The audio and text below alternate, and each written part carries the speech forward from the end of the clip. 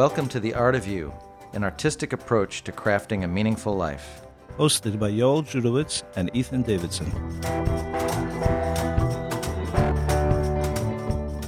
Kichol b'shamayim v'aretz. Everything in heaven and earth. So Rabbi Bloch starts off by quoting a verse from the Bible, from Tanakh. Kichol b'shamayim v'aretz. Everything is in heaven and in earth. He wants to understand, that's his style. He's going to start off with an enigmatic verse or a quote from our sages, and then he's going to explore philosophy and thought and life, and eventually get back to understanding that verse on a deeper level, which is a really nice, beautiful angle too. Schar mitzvah ba'elam hazeh. The topic here is the reward for a mitzvah, for a good deed in this world. Hanivraim sheba'elamenu sharsham ba'elamas ha'olyanim. The creations in this world have roots in upper worlds. So this is based on the idea that the physical world that we see is really just the foot of creation. It's the very lowest rung, or the most superficial rung, in a very deep onion of levels of spiritual reality, which our physical reality is rooted in. Sometimes I think about that even from the scientific standpoint, where we experience the very surface of physical reality. We don't have experience, we don't look at reality in an atomic, we don't see atoms hopping around and the electrons and neutrons. So we see things from a superficial standpoint, from just experiential standpoint, right, what our senses pick up. But reality is much deeper than that. And it also occurred to me, even in terms of any experience, like you look at a bridge, right? So what do you see? The Golden Gate Bridge. I'm an artist. I look at it as a beautiful bridge. You might look at it as inspiration for music. An engineer looks at it as an engineering marvel. A child might say, that's really big. He experiences the size more than anything else. And someone who's traveling might say, that's a big source of traffic. I get stuck on that every single day. Right. So reality itself is experienced on many different levels. And the same thing with spiritual reality. And that's really what he's going to get into, where the how would I explain it? The parable between physical and spiritual is reflected in the physical itself. The same way in physical reality we see layers, and deeper layers, some of which we have no physical connection to, like atomic layers, where we don't understand them or experience them, we just live them. The same thing, there are layers in spirituality and in the spiritual world, but even more so and even more distant. Another angle is just the size, the fact that we live on Earth and there's such massive galaxies and universe that we know about, which we really don't have anything to do with, right, really, as far as most of us. So, but they're there and they're part of life. And the idea is that what we do in this world, in this superficial physical world, the actions and choices that we make have profound impacts throughout all the different aspects, angles, and experiences of the world. So we can think about that world, the higher spiritual realms, as well. Let me put it this way: we can think about our lower spiritual realms as being somehow sort of compressions, if you will, of higher spiritual realms, right? Yes. It's going through different levels to come down to us, and every time it gets a little bit more. I'm thinking about it because we're recording stuff here, and need to think about compression of files. That's good. See, a musician always thinks from a musician angle. Exactly. Right. But what we do in this compressed, let's say, lower world, has an effect all the way back up through the more expanded spiritual realms. Yeah, that's very cool. I like the concept, and the word compression is a very specific word. And he's going to discuss that also. In other words, is it a compression? Is it a reflection? Compression versus reflection, I think, is going to be one of the themes of what he's trying to analyze. The physical world is just a representation. Is it a parable for a spiritual world? Or compression is a much stronger word, because that means it's all there, but in a compressed state, in a different state. Right. And that's a much more powerful experience. You're not experiencing something different. You're not experiencing a representation of something else. You're actually experiencing the thing itself. but in a different manner. Right. That's a really cool way of getting to it, but let's see how he gets there. Okay, so he starts off with another verse. Al tira Avram, do not be afraid, Abraham. Anochi mogen lecha, I will protect you. So God says to Abraham in Bereshis, so in Genesis 15:1, God says to Abraham, don't be afraid. I'm going to protect you. I'm on your side. I'm going to be there for you. I have your back. What was Abraham so afraid about that God was reassuring him? So V'isa ben Medrash, it says in the Medrash, in the Jewish sages, the oral commentary, the traditional commentary on the Bible, Rabbanan Amri, and the rabbis said, Avinu Avraham mispachin, our father Abraham was afraid. He was fearful. V'ayman, he was saying, Yeradati lekivshon ha'esh v'nitzalti. The tradition is that Abraham was thrown into a fiery furnace. When he came out with this idea that there's one God, it wasn't exactly met with with cheering squads. It was more like firing squads. Right. They were really, really upset about it. Specifically, the leaders at the time who considered themselves to be God. This is a political rebellion. You're not God. There's a different God, and we can't see him. So who are you? So they throw him into the simple solution. Just throw him in the fire. The king Nimrod, who's trying to make a name for himself to be a god, like a god. He says, no, there's not. I got to get rid of this guy. I got to throw him in the furnace. Exactly. So he has to destroy the idea of someone saying that you're not God, actually. There's a different God. If you try to get back to the roots of anti-Semitism, I would say this is actually the first anti-Semitic incident in history, if you think about it that way. Sure. And it's interesting because very often we analyze anti-Semitism. What's it all about? Especially in light of recent events. What's the deal with Pittsburgh? I'm saying what happened not too long ago. Right. So what's the root of anti-Semitism? And the way, if you go, one way to analyze the root is to go back to the first incident. And the first incident was this this interaction between Abraham and Nimrod, and Abraham saying there is a God and it's not you, and Nimrod saying no, there's nothing more than myself. Right. And in some ways, Judaism is that reminder that there is a God in this world, and it's not you. It's not you. There's a greater power. There's a higher power, and that's a very threatening message, maybe, for some people.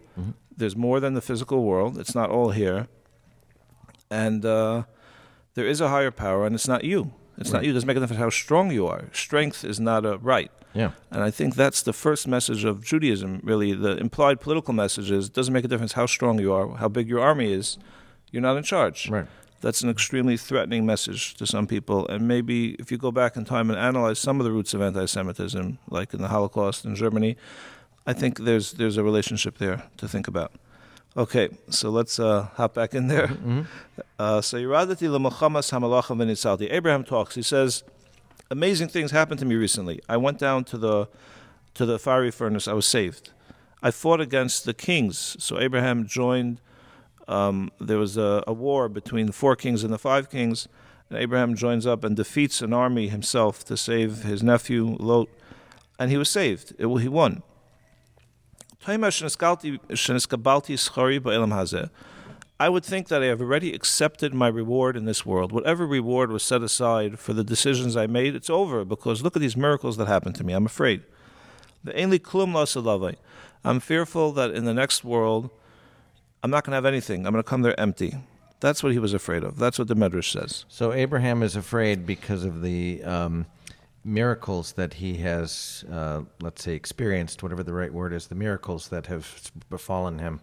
He thinks that he has exhausted some well of finite spiritual power from the other realms, right? Exactly. That's what he's afraid of, that the well can run dry. Yep. Right. That's that's the precise angle of it. He's afraid it's going to run dry, and even as you speak it out, you can already start to sense the question that Rabbi Bloch is going to deal with, the absurdity of thinking that a spiritual entity can run dry. What does that mean? So we're going to get there. So Amalei HaKadosh Baruch Hu, so God says back to Abraham, Al tira anochi mogen lecha. Don't be afraid. I'm going to protect you. Kol mash asisi imcha. Everything that I did with you by Lamahaza in this world, chinam asisi imach. I did it for free. There was no charge. That was all on the house. Your reward is waiting in the next world. You're going to have much reward. And that's what it says Ma rav tuvcha asher sefanta l'reacha. That's what it says in the verse, that how great is the reward which is hidden away for those who fear you. So that's the exchange between Abraham and God, as quoted by the sages in the oral tradition, that Abraham is afraid. He says, maybe I used it up, it's over, the well ran dry. And God says back, no, it's okay, don't worry about it. I'm going to protect you, and it's all there waiting for you. One thing which strikes me now, just interesting, the language, God's response is, I will protect you. How is that a fitting response for someone who's afraid that maybe I used up my reward? How would you understand it? Protecting seems to be preemptive, that I'm going to make sure nothing bad will happen to you, not that I'm going to ensure that I have, your insurance is going to pay for this. Don't worry about it. Right. So that's, what do you think about that? What did you say the word that we're translating as protect? Magen. Oh, right. Magen is a shield. I am your shield. Right. Magen Avraham. Right. Yeah. So I'm going to protect you. It'd be interesting at some point to see how else we use that word term of Magen, know. Because as you say, does that mean in an insurance kind of way, I will be your guarantor, I will be your underwriter, that there's no, because what eventually I think we'll get to is that the well never runs dry. It doesn't matter, right? How many miracles are coming. But so I think, we'll have to understand what that means as Hashem says, I will be your shield, your protector, your guarantor. Very, very interesting. I'll tell you why that's fascinating to me, because there's an old question that I heard about many years ago, which I mentioned to you in the past, and you've given me food for thought for an answer. So in the Shemona Esrei, in the Jewish prayers, the first blessing we say, Melech Ozer Mashiach Magen. Ozer Mashiach Magen. God is our king. He helps us. He saves us, and he protects us. Right. And then we finish, Baruch Atah Hashem, blessed are you Hashem, Magen Avraham, the shield of Abraham. And the question I asked you is, chronologically, it's out of order, right? Our king, Ozer, he helps us. That means at the time of the challenge. Mashiach, he saves us from the challenge is done. Magen, and he protects us, that would seem to me, from oncoming challenges. Right. And that's chronologically out of order. You'd say first he protects us, he shields us, the challenge shouldn't come, and then he helps us when we're at the challenge, and then he saves us from the challenge. So maybe based on what you're saying and what the Medrash implies here, Magen doesn't necessarily mean preemptive. Right. Magen can mean retroactive. That God guarantees, the same way God guaranteed for Abraham after everything was over that his reward wouldn't get lost. Right. So maybe in Shemona Esrei it's the same exact guarantee. God tells us we go through things in life, but I'm going to help you as you go through that challenge. I'm going to save you. Ezer Mashiach. I'm going to save you from the challenge. Right. You're not going to, you won't get destroyed. You'll get through it. And Magen, you're not going to use up your reward. I guarantee you, when you go through that challenge, you'll still be intact after, and you'll be spiritually intact when you finish with the challenge. Really interesting approach. Thank you for. I always think too about how it seems out of order. I think this is another thing we were discussing on a previous time, that when you come in front of the king, you don't. It's customary, first of all, to acknowledge that you're in front of a king. And not, you don't just barge in and say, "Hey, buddy, be my Magen, protect me." First of all, you want to say, "My king." Right. You have to acknowledge who you're talking to. You're talking to the king. Right. So you're not talking to, hey, pal. Yeah, for sure. Right. So the word Melech has to be there first, and it is there first.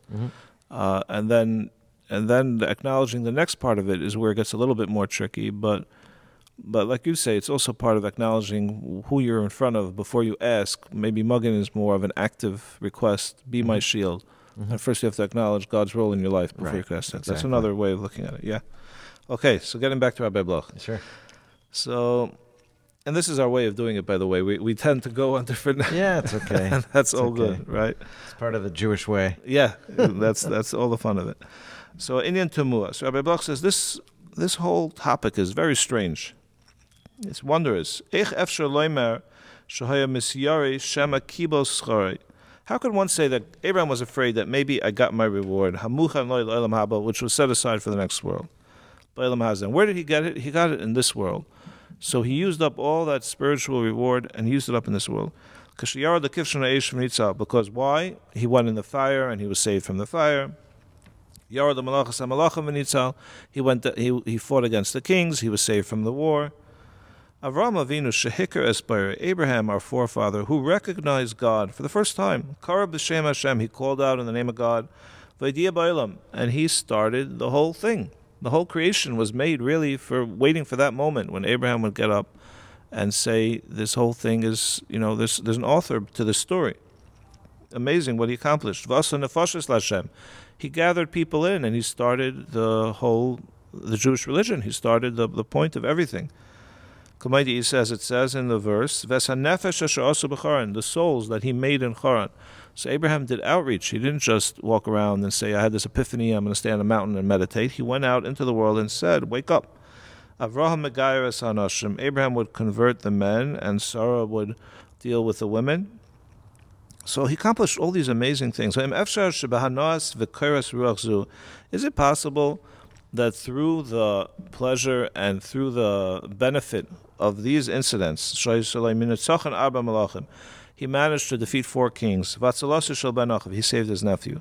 That's it? Everything is gone? He used it all up because he had a miracle happen to him? How could you say such a thing? It's really wondrous, Rabbi Bloch says. Doesn't seem to balance. Doesn't seem to be, it doesn't match.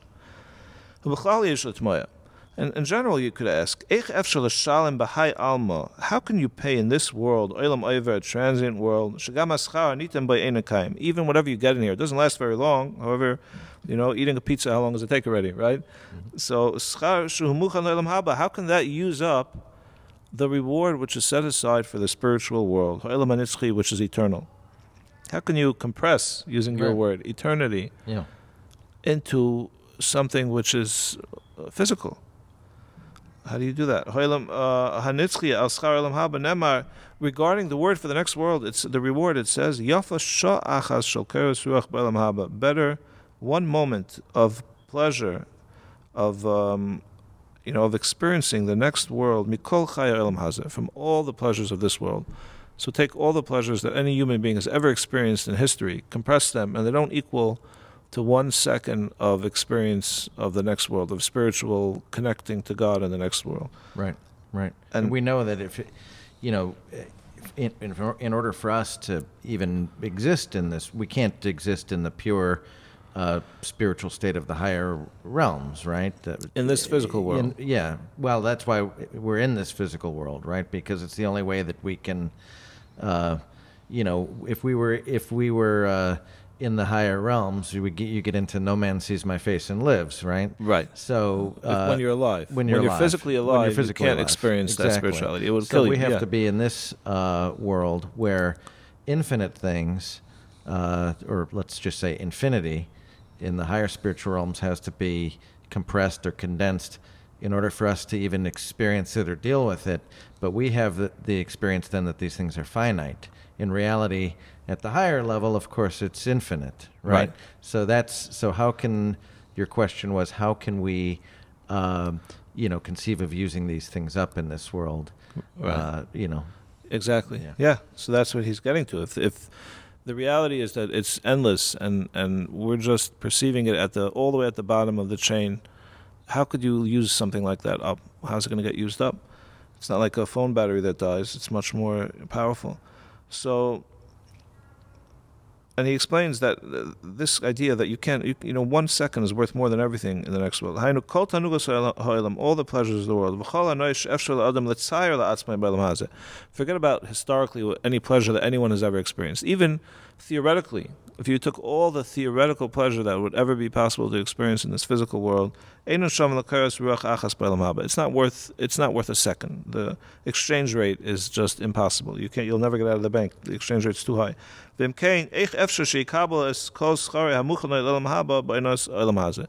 how could you possibly think that you could exchange and you're going to use it up? Avram said, I used it all up. I'm so fearful. And God says, don't worry about it. I protect you. It's going to be okay.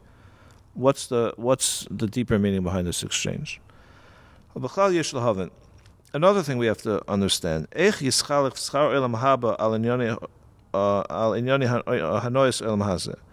how could you exchange the reward for the next world for this world? We know that the reward that's set aside for the righteous in the next world, this is something similar to what you were saying. We have no insight into it at all. We can't even fathom it. As our sages said, all the prophets didn't prophesize only on things that we can experience and understand, or on the next things that are going to come up eventually, but when in terms of the next world, an eye hasn't seen it. No one has really seen that. You can't even imagine it. So how can we possibly use that up in this world? It's impossible. Similar to this, we find another point. Amar Rabbi Bar Chana. He quotes the Talmud here. Rabbi Bar Chana said, the story. Rabbi Eliezer, when Rabbi Eliezer got sick, nichnasu talmidav levakre. His students came to visit him. Amar lahem, he said to them, Chema aza yesh ba'olam. There's a very intense judgment and strictness and anger in the world. I know what I'm facing here. I'm up against something very difficult. His chilo hein beichen, they started to cry. They realized the Rebbe was saying that there's no way out of this alive. Rabbi Akiva mesachek. Rabbi Akiva starts laughing. Rabbi Akiva, the famous student, he always has another angle to things. He starts laughing. Amr loi, the other student said to him, Lama ata mesachek, what's with you? You're laughing? The rabbi is sick. He's on his deathbed. He's saying, I can't face what's coming.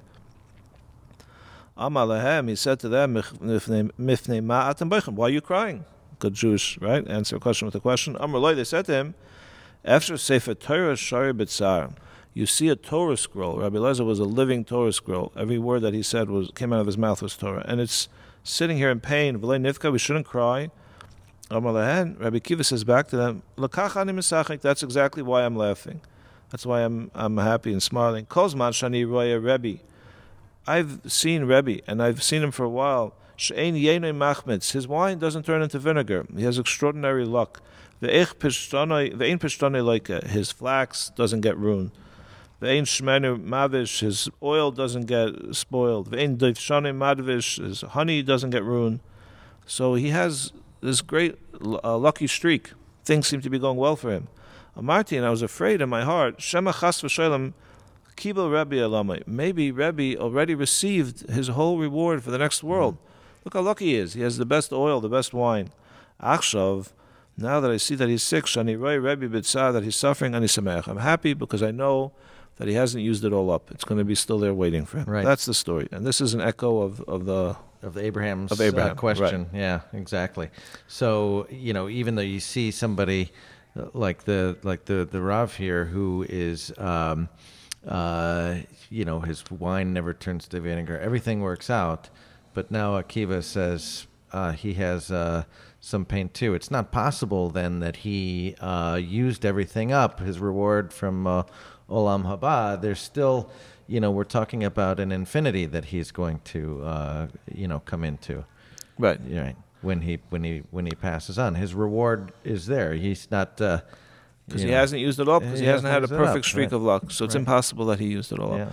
It's also interesting now that you're pointing that out, because the implication Rabbi Akiva was saying is, even though the rabbi has had such amazing luck, because one bad thing happened to him, he's in pain now. Obviously, it's still there. It's okay. Right. So if that's true, that makes the question even stronger. What was Abraham so afraid about? He never experienced anything bad in his entire life.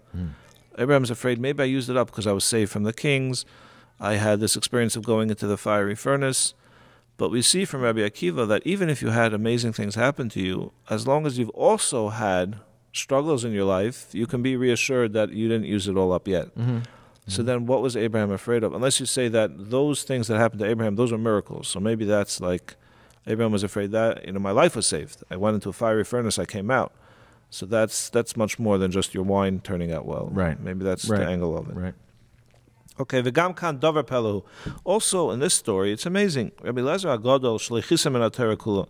Rabbi Lezer HaGadol was an extraordinary righteous person. He didn't miss a single letter of the Torah. Kamay sheheid al atzmai. He said it about himself. V'shtei zeraisav nimshlu kashnei sefer Torah. In the Talmud, we find that Rabbi Lezer's hands were compared to the two arms of a Torah scroll, a living Torah scroll. Rabbi Kiva Talmidai, and Rabbi Kiva, his student, bevadai. Hisig v'yoda gadlus Rabbi Hagadol v'tzikasai. Obviously, he understood who he was dealing with, the greatest of the generation. The chashva bein elat tzadikim shaleim nemas escharim ayin lo'rasa. And certainly he understood, Rabbi Lezer is from these righteous who are included in this verse of the eye has never seen their reward. You can't even fathom their reward. V'tanugim v'hanoyes nitzchim muchanim loy. And there are pleasures and amazing eternal reward that's waiting for him. Klum efsher shetala machshava kazois belibay. And Rabbi Akiva can even have such a thought. Shekibul Rabbi Salome bezeh shu chai b'shalva. No, my rabbi used it all up. He has awesome wine, and his honey is like super amazing. Ve'enlei daigas v'tirdas hamafrias es adam imnuchasoi, because he doesn't have so many worries. Things work out for him. Haytochin shebetanugim v'hanoyes pchusi erech keila. Is it possible with such low, superficial pleasures, ordinary pleasures, you could use up the ultimate reward? Again, the question becomes stronger and stronger. What is this exchange rate, and how could you possibly even think of such a thing? Not only that, the truth is, the truth is the whole thing really is wrong, because no one has a perfect life. It doesn't make a difference if your wine is going well. Nobody has a perfect. You can't experience anything in this world without some measure of worry and pain. Almost no experience is perfect, right? Anything you have, even you go on vacation, right? Sure. And then the plane is late, and then the hotel room is not this way you wanted it. When do you have a perfect experience in life? Almost never. Sure. Doesn't happen. Or you see a guy who seems to have everything, everything goes perfect for him. He drives around in a limousine, whatever, but you don't know that he might be weeping in the middle of the night. Exactly. Right. Yeah. Right. Exactly. Go find me the person who lives in perfect tranquility in this world, which is filled with challenge and pain. Like the great Musar, the ethics book of Mesilas Yesharim says, what really is the life of a person in this world? Who is this person who has had such perfect joy and peace in this world? We'll find him.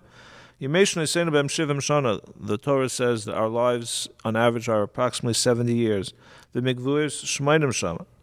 we're lucky, if we're strong, we get 80 years.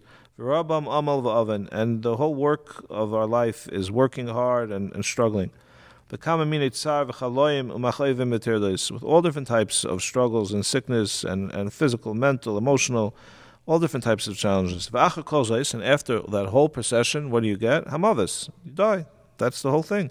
You won't find 1 out of 1,000 that the world will provide for him true and perfect pleasure and peace. And even that guy, that one guy who's sitting there on the mountain smiling, right? Even if he manages to get to 100 years, that's it. He's gone. So this world is certainly not an experience of perfect pleasure and happiness. So how could anyone think that Rabbi Lezer, because some things went right for him, in general things went well, financially maybe for him, right? His wine and his things were going well. Rabbi Kiva says, I was so worried that maybe the rabbi used it up. Now that he's sick, now I know everything's going to be okay. So the question, that's episode 2. We have Abraham, we have Rabbi Kiva. Mm-hmm. The plot thickens. Right. There's a story about the great sage, the writer of the Shagas Aryeh. The Shagas Aryeh literally means the roar of the lion. He wrote this really important book on the Talmud. And they say about him, he became the rabbi in Mitz in Europe. This was going back a while. And his congregation, so they sent him a whole slew of gifts. They come, with gifts in their hands.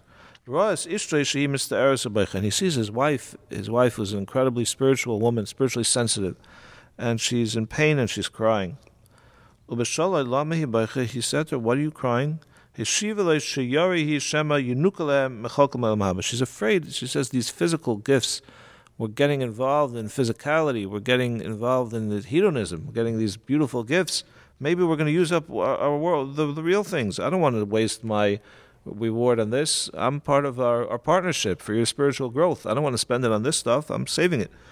The Yigaba, and the Shakasari turned to her, and he was upset at her on some level. The Yemar, and he said to her, "Klum b'havalim ka'ela yisham eschayim haba." You're afraid because we have these beautiful silver vases that you could take away with that a drop of elam haba. Pashra hebeinav. It was obvious in his eyes. B'havalim ka'ela, but these types of hevels, a new car, something like that. You'll never use that up elam haba. It's funny, this reminds me, my grandfather, so he studied in the yeshivas in Europe, and the yeshiva that he studied in was called Nevardok. Mm-hmm. The Nevardok yeshiva, they were very strong, very ethically strong, and almost extreme in some instances. They were up against communism eventually. Sure. They had to be very tough, very, very tough. And they trained themselves from a young age to be really tough on themselves and hard on themselves and to be spiritual. And, they would look at things in this world, what is that? What's this? What's that? So we used to, when I grew up, we lived next to a very wealthy neighborhood, really beautiful mansions on Long Island. And my father once took him on a tour. And I think my father knew the reaction that he was going to get. He was doing it just for fun, kind of. But he took him around and he said, look, Father, look, Tati, look at these beautiful. And my grandfather said, what is it? Are you going to take this with you? What are you going to do with this? Give me a Gemara, give me a page of the Talmud, and let me get back to business. Do you think I have any interest in this at all? And he meant it. He wasn't putting it on. Right. He actually meant it that way. And that's how he survived so many difficult experiences like Siberia and going through the war. Mm-hmm.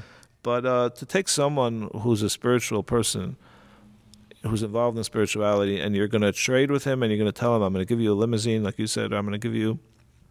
He'd laugh at you. What do you think? That's a joke. I would never give up a drop of that. So how could you possibly think that that you're going to trade spirituality for physicality? Again, the question comes back. You can imagine let's say there was like a king or something like that. Or there was an important person, some kind, and they had somebody that was every day bringing them a bucket of water from the ocean, or maybe they were bringing them a bucket of dust from the stars or something. And after a while, he says, if you're going to keep bringing it, there's going to be none left. But, how are you going to bring every bucket out of the ocean? Right. Or how are you going to bring, all the buckets of dust out of the stars? You're talking about an infinite reservoir, so to speak. Right. So it's the same concern that they're having here, that if we keep getting the pleasures of this life, these gifts, whatever, we're drawing down on our sort of bank account, let's say,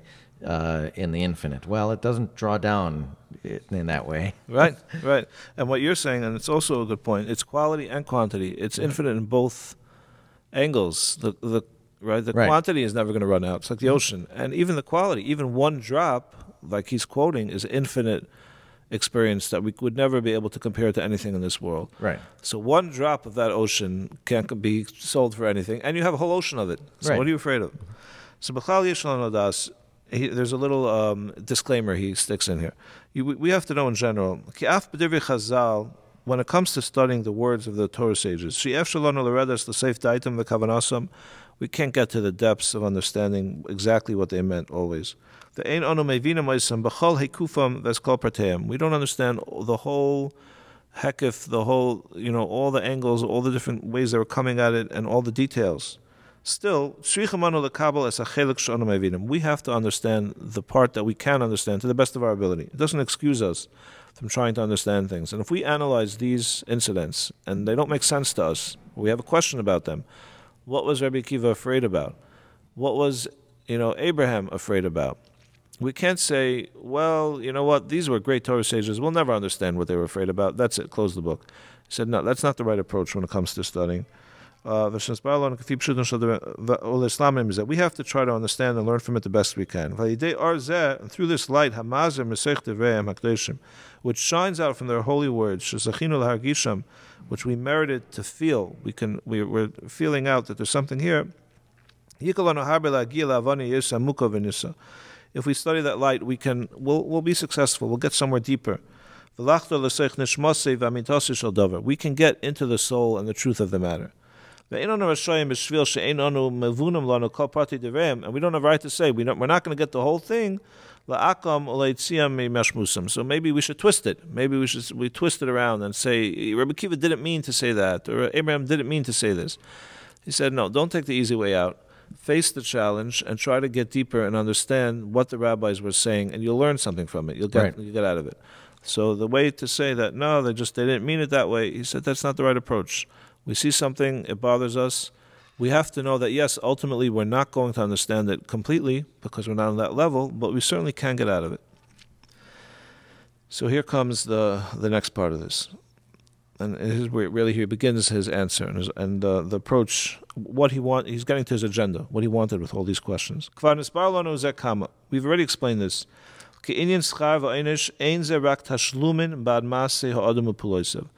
We have to get to explore this issue and to solve all these problems, to solve the exchange rate problem. We have to understand what the word reward means in general. What does it mean that you're rewarded for your actions? We know this concept. When you do something good, you get reward. Bad ma'aseh, you do something bad, you get a punishment. The reward and punishment concept is all over. We find it in the Bible. We say it every day. A couple times in the Shema, we say that if you do good, then good things will happen. You do bad things will happen. And getting into the theology of that is another question because we don't always see that pattern. But in general, the concept of reward and punishment is very intuitive. It's intuitive in the physical world, and there's ramifications, there's repercussions, right, to our actions. But you have to understand something. It's not separate like it is in this world. When we think of a reward or punishment, it's a separate thing. I'm a teacher, so you go in the classroom and everyone gets 100 on the test and we get a pizza party. It's not the same thing. The 100 on the test is not the pizza party, two separate entities, right? Or if someone makes trouble in class and there's too much, then he has to get out he goes. That's just the way it is, right? Two separate things. But that's in this world, but not when it comes to the Torah's version of reward and punishment. The action itself that a person does, through that action, he creates the world of that person. He creates his own worlds in the upper spheres through his actions. His actions reach there. And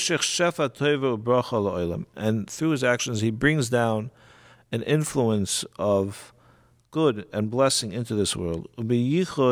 And specifically, that influence of blessing reaches him. That channel of blessing reaches him. Because a person has a very special private relationship to the world that he creates with his actions.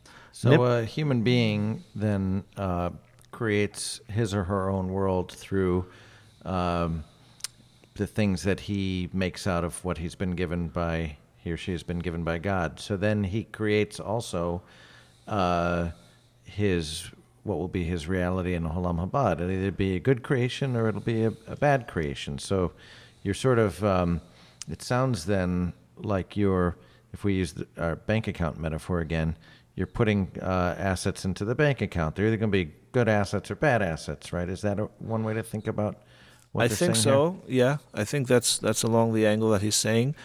But his point also is that it's not separate.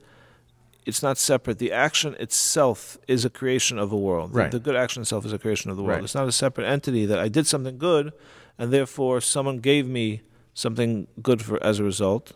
My good deed itself is a creation of blessing. Right. Right. Or the bad deed on the other side. Right. Is a creation of the opposite of blessing. So that's like the mitzvah, the reward for a mitzvah. Yeah, exactly what he's going to get. He's about to say those words. Yep, exactly. So, Nimtza comes out. The action itself already includes in it the reward and the punishment. According to the action itself. As the famous teaching goes in Pirkei Avos, which we quoted, the reward for a mitzvah is the mitzvah itself. Now, that doesn't mean that there's no, God forbid to get distorted from this, that there's no world to come, or that that's not what it's saying. But it's saying that the mitzvah itself has in it that ultimate goodness, which we will eventually experience. The act of the mitzvah itself already includes in it all of that spiritual blessing and pleasure. It's there in the act, but we experience it later in the next world in its full state, but it's already there in the act. But it's created, and it's an entity, just like a physical entity. And that spiritual well that we create, that spiritual light that we create with an action, shines for the entire world, the entire universe, and particularly for ourselves. We have a special relationship because we're the creators of that light.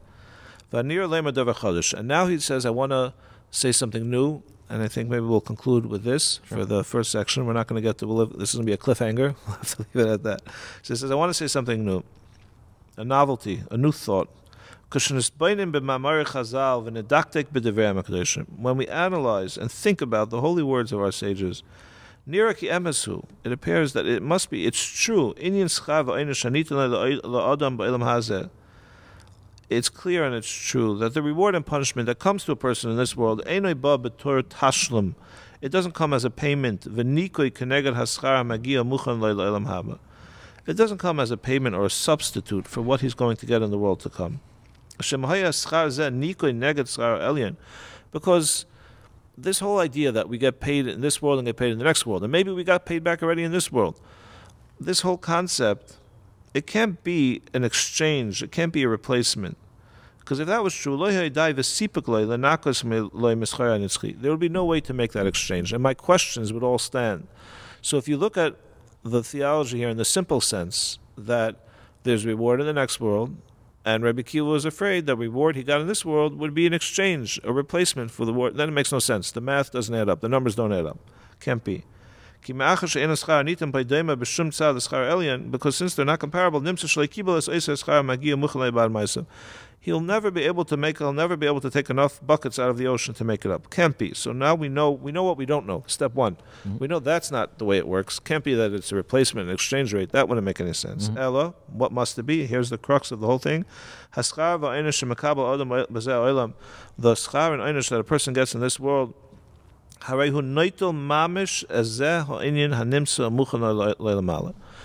a person gets reward in this world, he is literally experiencing the actual thing itself that he's going to experience in the next world. And here was the point of his entire discussion. But on a smaller level. On a different level, yeah.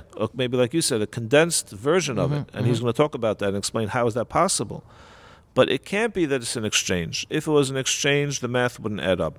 It has to be that you're actually getting the thing itself. But now, like you said, this makes it even stronger. What does that mean? The thing itself has condensed into an ice cream cone. Olam Haba has condensed. How is that possible? How does that work? And here's the science behind it, the spiritual science. When you lower down that reward from its high sphere into this physical world, the experience itself becomes clothed in physicality, and it becomes minimized, it becomes condensed, and it becomes physical. And it gets the appearance of physicality. Well, in some sense, it becomes finite too. Yeah, right. Exactly. Yeah. Somehow you're condensing the infinite into a finite experience. Those infinite things themselves, when they're in their natural state in the upper spheres, they are infinite and they light up the whole universe. They're endless. And the pleasure that's in them, we can't fathom a tiniest bit of it. Only God Himself understands that. Those very same things themselves, exactly those very same things, when they eventually make their way down to this world, which is transient, they themselves also get the boundaries of physicality, and they become physical.